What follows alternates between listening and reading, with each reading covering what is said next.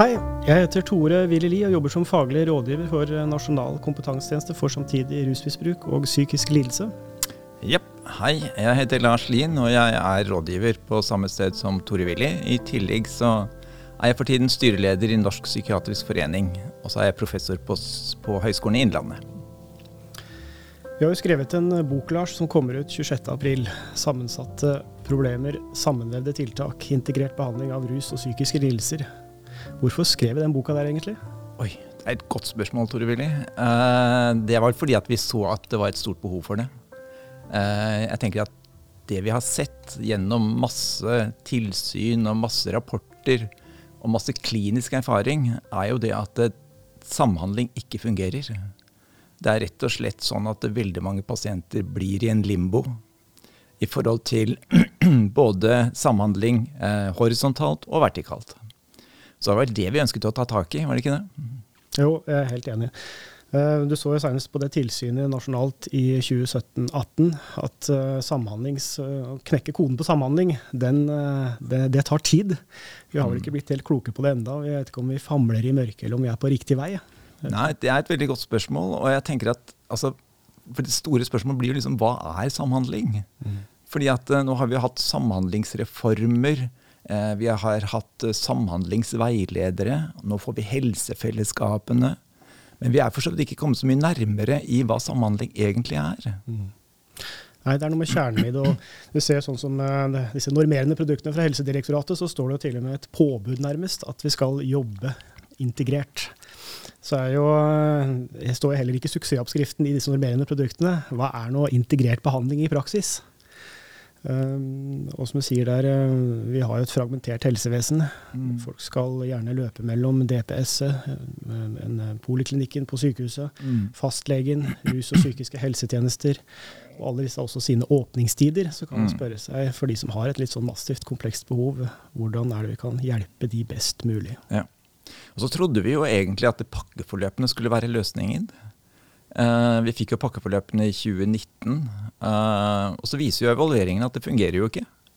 Altså det er sånn at pasientene og pårørende fortsatt opplever at de må finne veien selv i systemet.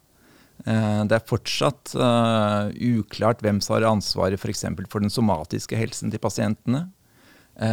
Pasientene og pårørende opplever at det er fastlegen som har ansvaret. I psykiatrien og innenfor rus- og avhengighetsmedisin så tenker de at det burde kanskje være spesialistene som hadde større ansvar. Så det er veldig mye som er veldig uklart fortsatt. Altså. Ja, uklare ansvarsforhold, og så er det jo også et spørsmål om hvordan er liksom de økonomiske insentivene på tvers av alle disse tjenestene for å få til dette her godt sammen. Så man vet ikke om man både tilskriver seg og fraskriver seg ansvar i sånne prosesser, og kanskje spesielt de mer utfordrende pasientene da, som har et mer massivt komplekst behov og sammensatte tilstander som gjør at man igjen, i fragmenterte tjenester så blir man også en litt sånn fragmentert pasient. Ja, og det er det vi ønsker egentlig å ta utgangspunkt i denne boka. Altså det er jo disse pasientene med samtidige lidelser, som altså både har da en psykisk lidelse, alvorlig psykisk lidelse, og en ruslidelse som regel, av varierende alvorlighet. Og så vet vi jo at disse pasientene, de har dårlig fungering på veldig mange områder. Altså det kjenner vi jo fra brukerplanen som er laget i mange kommuner, hvor vi kartlegger alle pasienter med både psykiske lidelser og ruslidelser, og hvor vi ser veldig godt at de mangler alt. Altså de har dårlig boligforhold, de har lite arbeid, eller få av de er i arbeid, de er lite sosialt integrert, de har få venner. Det er mangler på de fleste områder. Og sånn som i hvert fall jeg tenker ut fra også egen klinisk praksis, så er dette veldig mye begrunnet i at det mangler koordinering. Altså det ene er at det mangler koordinering mellom spesialisthelsetjenesten og kommunene, men også internt i spesialisthelsetjenesten og internt i kommunene er det også store gap i måten man organiserer arbeidet rundt pasientene på. Hva tenker du er legens rolle i dette her? Det er jo det er mange mennesker som kan, eller burde ha noe tilby, som du sier. Det er såpass mange ting som de har utfordringer med, som berører såpass mange typer tjenester. Hvor kommer legen inn i dette forløpet og i koordinering og som en del av dette teamet ideelt sett? Da? Nei, det synes jeg er en kjempeviktig problemstilling, og det har jeg for så vidt tenkt mye på, og jeg tror at det jeg har savnet faktisk blant mine kollegaer, er at de tar et større faglig lederskap og tar et større faglig ansvar for helheten til pasientene. Jeg tenker fortsatt at leger og psykiatere er for mye opptatt av den individuelle pasient og den pasienten de selv har ansvar for, og tar for lite ansvar for hva som er viktig for pasienten. De bør understøtte i mye større grad det som er pasientens reelle mål i livet. Altså hvis det reelle målet er å få en bolig eller komme seg i arbeid, så bør all behandling egentlig understøtte det målet. Og sånn sett så burde man egentlig i mye større grad jobbe på tvers av nivåene. Det betyr at når en pasient er skrevet ut, så bør man egentlig følge opp i tiden etter at pasienten er utskrevet. Og man kanskje i større grad også burde få til større samarbeid mellom for eksempel fastleger og spesialister i hvordan man kan håndtere pasientene på en god måte også i kommunene. Jeg er veldig fan av uttrykket å tråkke hverandres bed uten å tråkke på blomstene. Det er noe med den rolleforståelsen, det rommet og tiden man gjerne skulle hatt. Og så er det klart, da er det også et spørsmål om arbeidsvilkår. Hvis man har en god rolleforståelse som er litt mer all-round og bred, så må du også selvfølgelig også ha arbeidsvilkårene til det. Og jeg synes jo, personlig, jeg er jo ikke noen lege selv, men jeg synes jo syns litt på fastlegene da, med tanke på den bærebjelken der som står og brister litt, har jeg inntrykk av. Absolutt, og det ser vi jo at hvis fastlegekrisen øker på, så vil det være en kjempeproblem for de pasientene som lider aller mest. Altså det vil bety at egentlig pårørende får en enda større byrde i forhold til å følge opp de pasientene. Og det som jo er absolutt et kjempeproblem, det er jo at disse pasientene her, de er jo mye mer syke, har en mye høyere dødelighet, og har en livslengde som er forkortet med opp til 25-35 år i forhold til resten av befolkningen. Og jeg tenker at de tørre tallene er egentlig bare en indikasjon på egentlig manglende samhandling. Og en annen sånn utfordring vi har hatt i feltet det er hvordan vi tilnærmer oss dette med både rus og psykiske lidelser, og om vi faktisk behandler det samtidig og integrert. Vi har jo ofte påpekt i flere år dette med sekvensiell behandling eller parallell behandling. Altså ting behandles hver for seg fra ulike personer, eller at det tas, ruslidelsen må tas først før man liksom tar tak i den psykiske delen til en person. Så det er også en litt sånn underlig sammenheng, underlig tilnærming til livet som helhet. At vi ønsker å prioritere en del av ditt problemområde før vi går på det neste. Og så er det pasientens beste interesser, og er det noe de selv ønsker. Det er jo kanskje i ferd med å bli bedre. Kanskje. Vi har jo fortsatt studier som tyder på at det ikke blir så veldig mye bedre. Vi har vel sett i de tilsynene som har vært de siste årene, at et av de store problemene er egentlig å få til integrering av psykiske lidelser og ruslidelser i behandlingen. Og det ble påpekt av statens tilsyn i de tilsynene som var i 2017-2018. Og det er blitt påpekt flere ganger senere også. Og jeg ser også igjen i klinisk praksis hvor lett det er å overse enten psykisk sykdom hvis du jobber innenfor rus og avhengighet, eller rus- og avhengighetslidelser hvis du jobber i psykiatrien. Og jeg lurer veldig ofte på hva er begrunnelsen for at man ikke får til den integrerte behandlingen. Hvorfor er det så vanskelig å gi pasientene det de trenger på ett sted?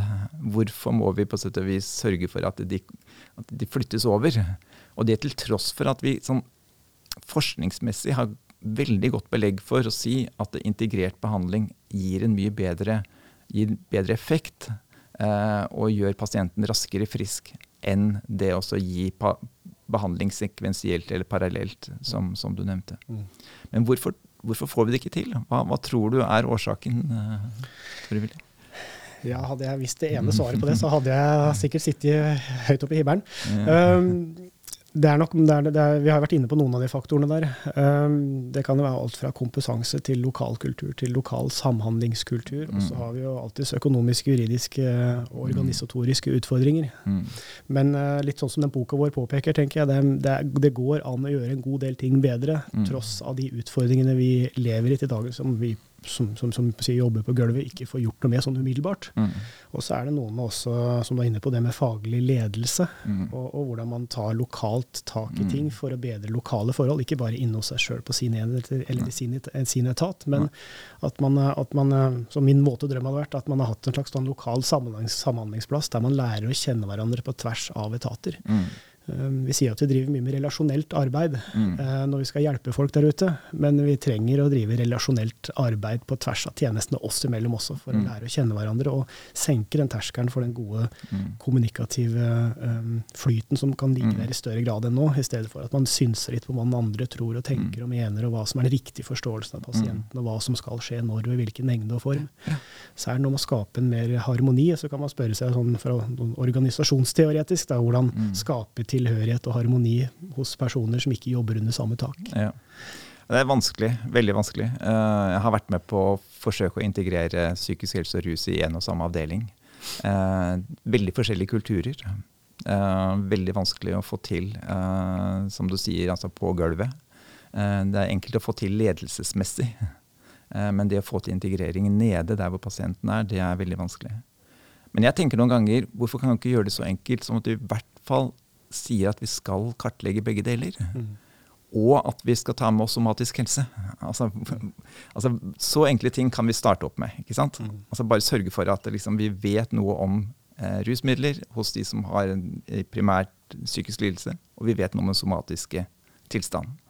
For jeg tror at veldig mye av redselen ligger for å oppdage ting du ikke føler du kan gjøre noe med. At det ligger veldig mye sånn en frykt for at hvis jeg oppdager for mye, så blir det for vanskelig. Men vi vet jo, vi kan jo si det, og det har vi beskrevet godt i boka også, at det å behandle en depresjon hvor det i tillegg en alvorlig alkoholmisbrukslidelse, ikke noe forskjellig fra å behandle en depresjon hvor det ikke noe alvorlig alkoholmisbrukslidelse. Slik at det gjør ikke ting vanskeligere nødvendigvis, men det noe med også likevel å være trygg på at du har den kunnskapen du trenger. Så jeg tror også at vi må henvende oss i større grad, og det håper vi vel også med boka vår, at utdanningene, altså både på alle nivåer, altså både på bachelorutdanningen innenfor sykepleie, innenfor psykologi, og psykolog- og legeutdanningene, kan lese boka med stor glede i forhold til å finne gode eksempler på at integrert behandling lønner seg, ikke vanskelig, og at det fullt mulig å få det til på en god måte. Det et kjempevesentlig poeng.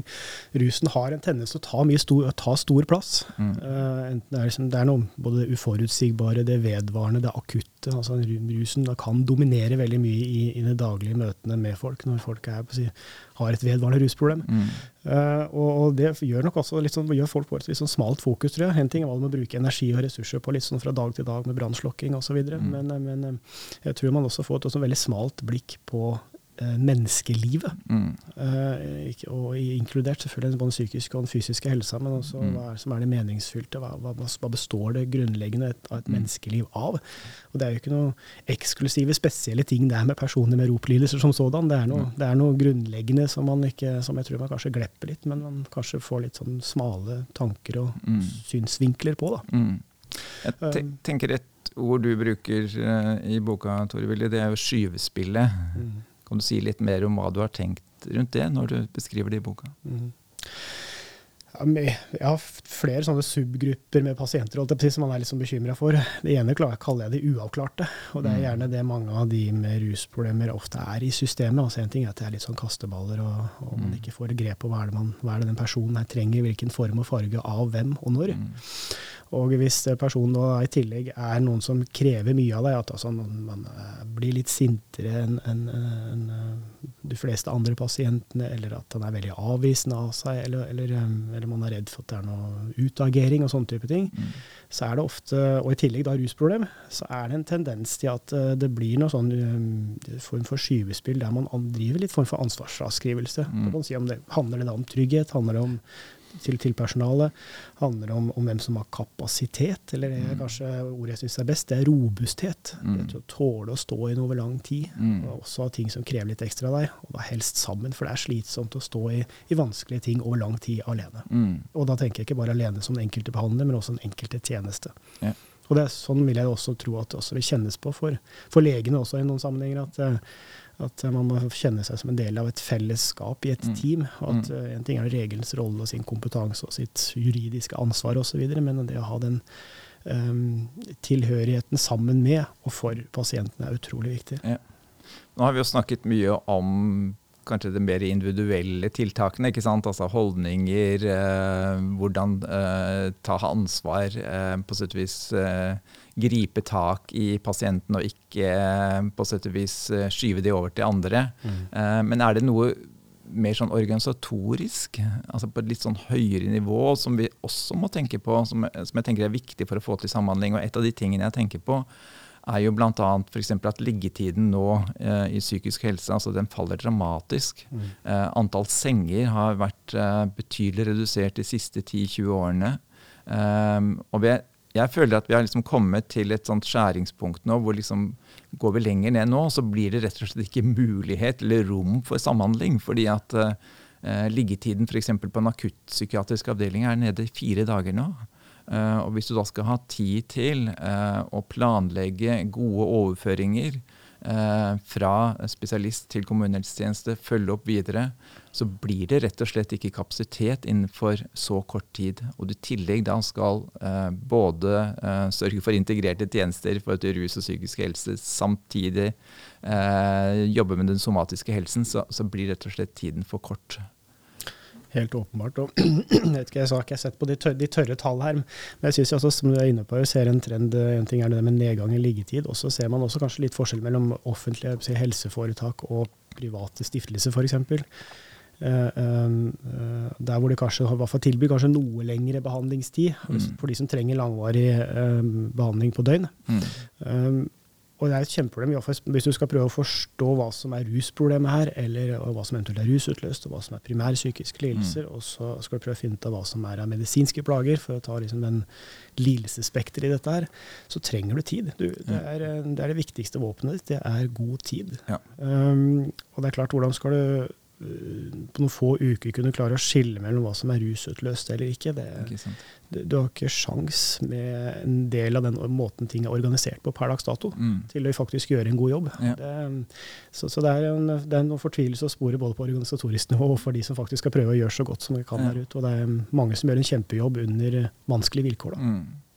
Så jeg har lyst på å fremheve andre ting også ved boka, Tor-Willy. Altså, vi har snakket mye om liksom den faglige biten av boka, ikke sant? Altså, vi har kapitler om rusmidler, vi har kapitler om bolig, om hvordan komme i gang med arbeid, vi har om hvordan få til bedre samhandling, altså konkret om det, vi har om somatisk helse og så videre, men vi har jo også mange viktige kapitler om brukermedvirkning. Altså, vi har både et kapittel om pårørendeinvolvering, vi har et veldig godt kapittel om brukermedvirkning, og vi har en egen bruker som har skrevet et veldig spennende kapittel om hvordan de opplever selv å være brukere av dagens tjenester. Det er stor mangel på det, det vet vi veldig godt.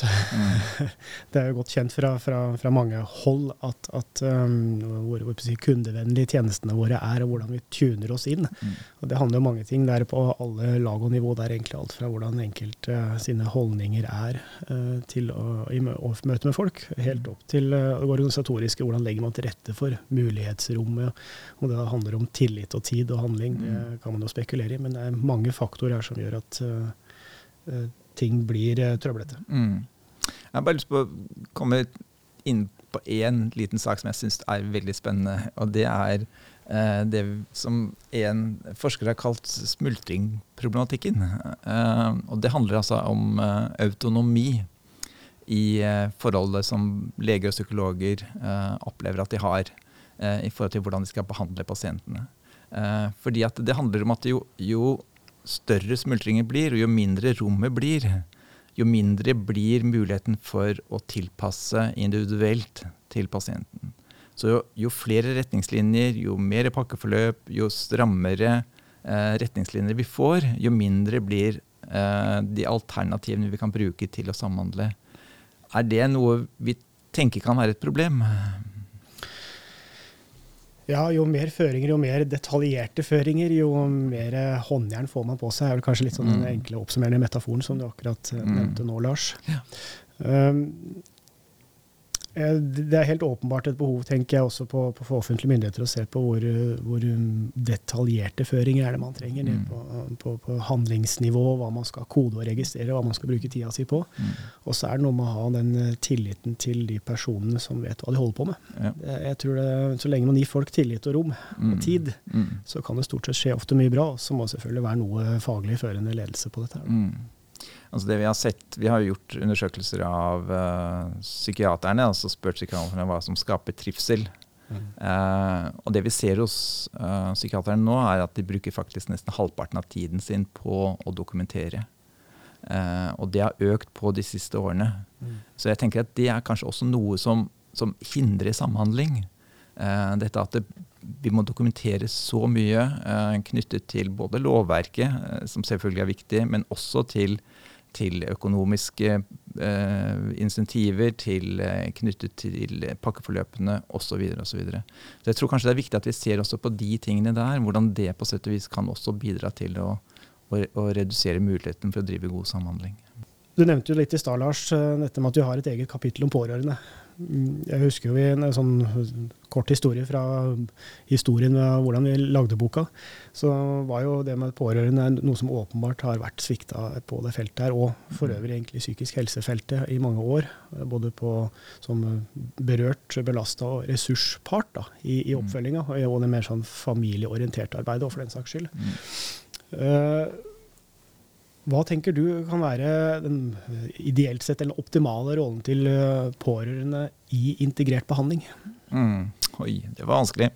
Jeg tenker at jeg synes det største problemet egentlig at vi skyver de pårørende vekk i veldig stor grad særlig innenfor voksenpsykiatrien. Vi bruker lovverket på feil måte. Det som jeg opplever at pårørende kommer til meg og sier at jeg får ikke vite noen ting av hva som foregår med min sønn eller min datter når de kommer i voksenpsykiatrien for eksempel. Så jeg tenker at, og det vi vet sånn forskningsmessig jo at pårørende og familiearbeid en veldig viktig del av behandlingen, og faktisk har god effekt på behandlingen av den enkelte pasient. Slik at det å ignorere pårørende og ta med familien i behandling, det rett og slett dårlig behandling. Det et veldig sånn individuelt fokus. Det pasientene som har kommet inn til oss, og den innsatsstyrte finansieringen skal liksom loses litt i den retningen og så videre. Så glemmer man at personen har et liv utenfor bare seg selv, et menneskeliv noe mer enn bare seg selv. Ja, absolutt. Så jeg tenker at det et veldig viktig poeng å ta med. Altså. Og det kan man også lese mer om i boka. Der har vi et pårørende kapittel, og i tillegg til alt annet som vi har nevnt nå mens vi har snakket sammen. Så da takker jeg for praten, Tore Willi, og så får vi kanskje bare oppfordre folk til å løpe og kjøpe. Boka tilgjengelig 26. april. Absolutt. Takk for nå, Lars. Takk for nå.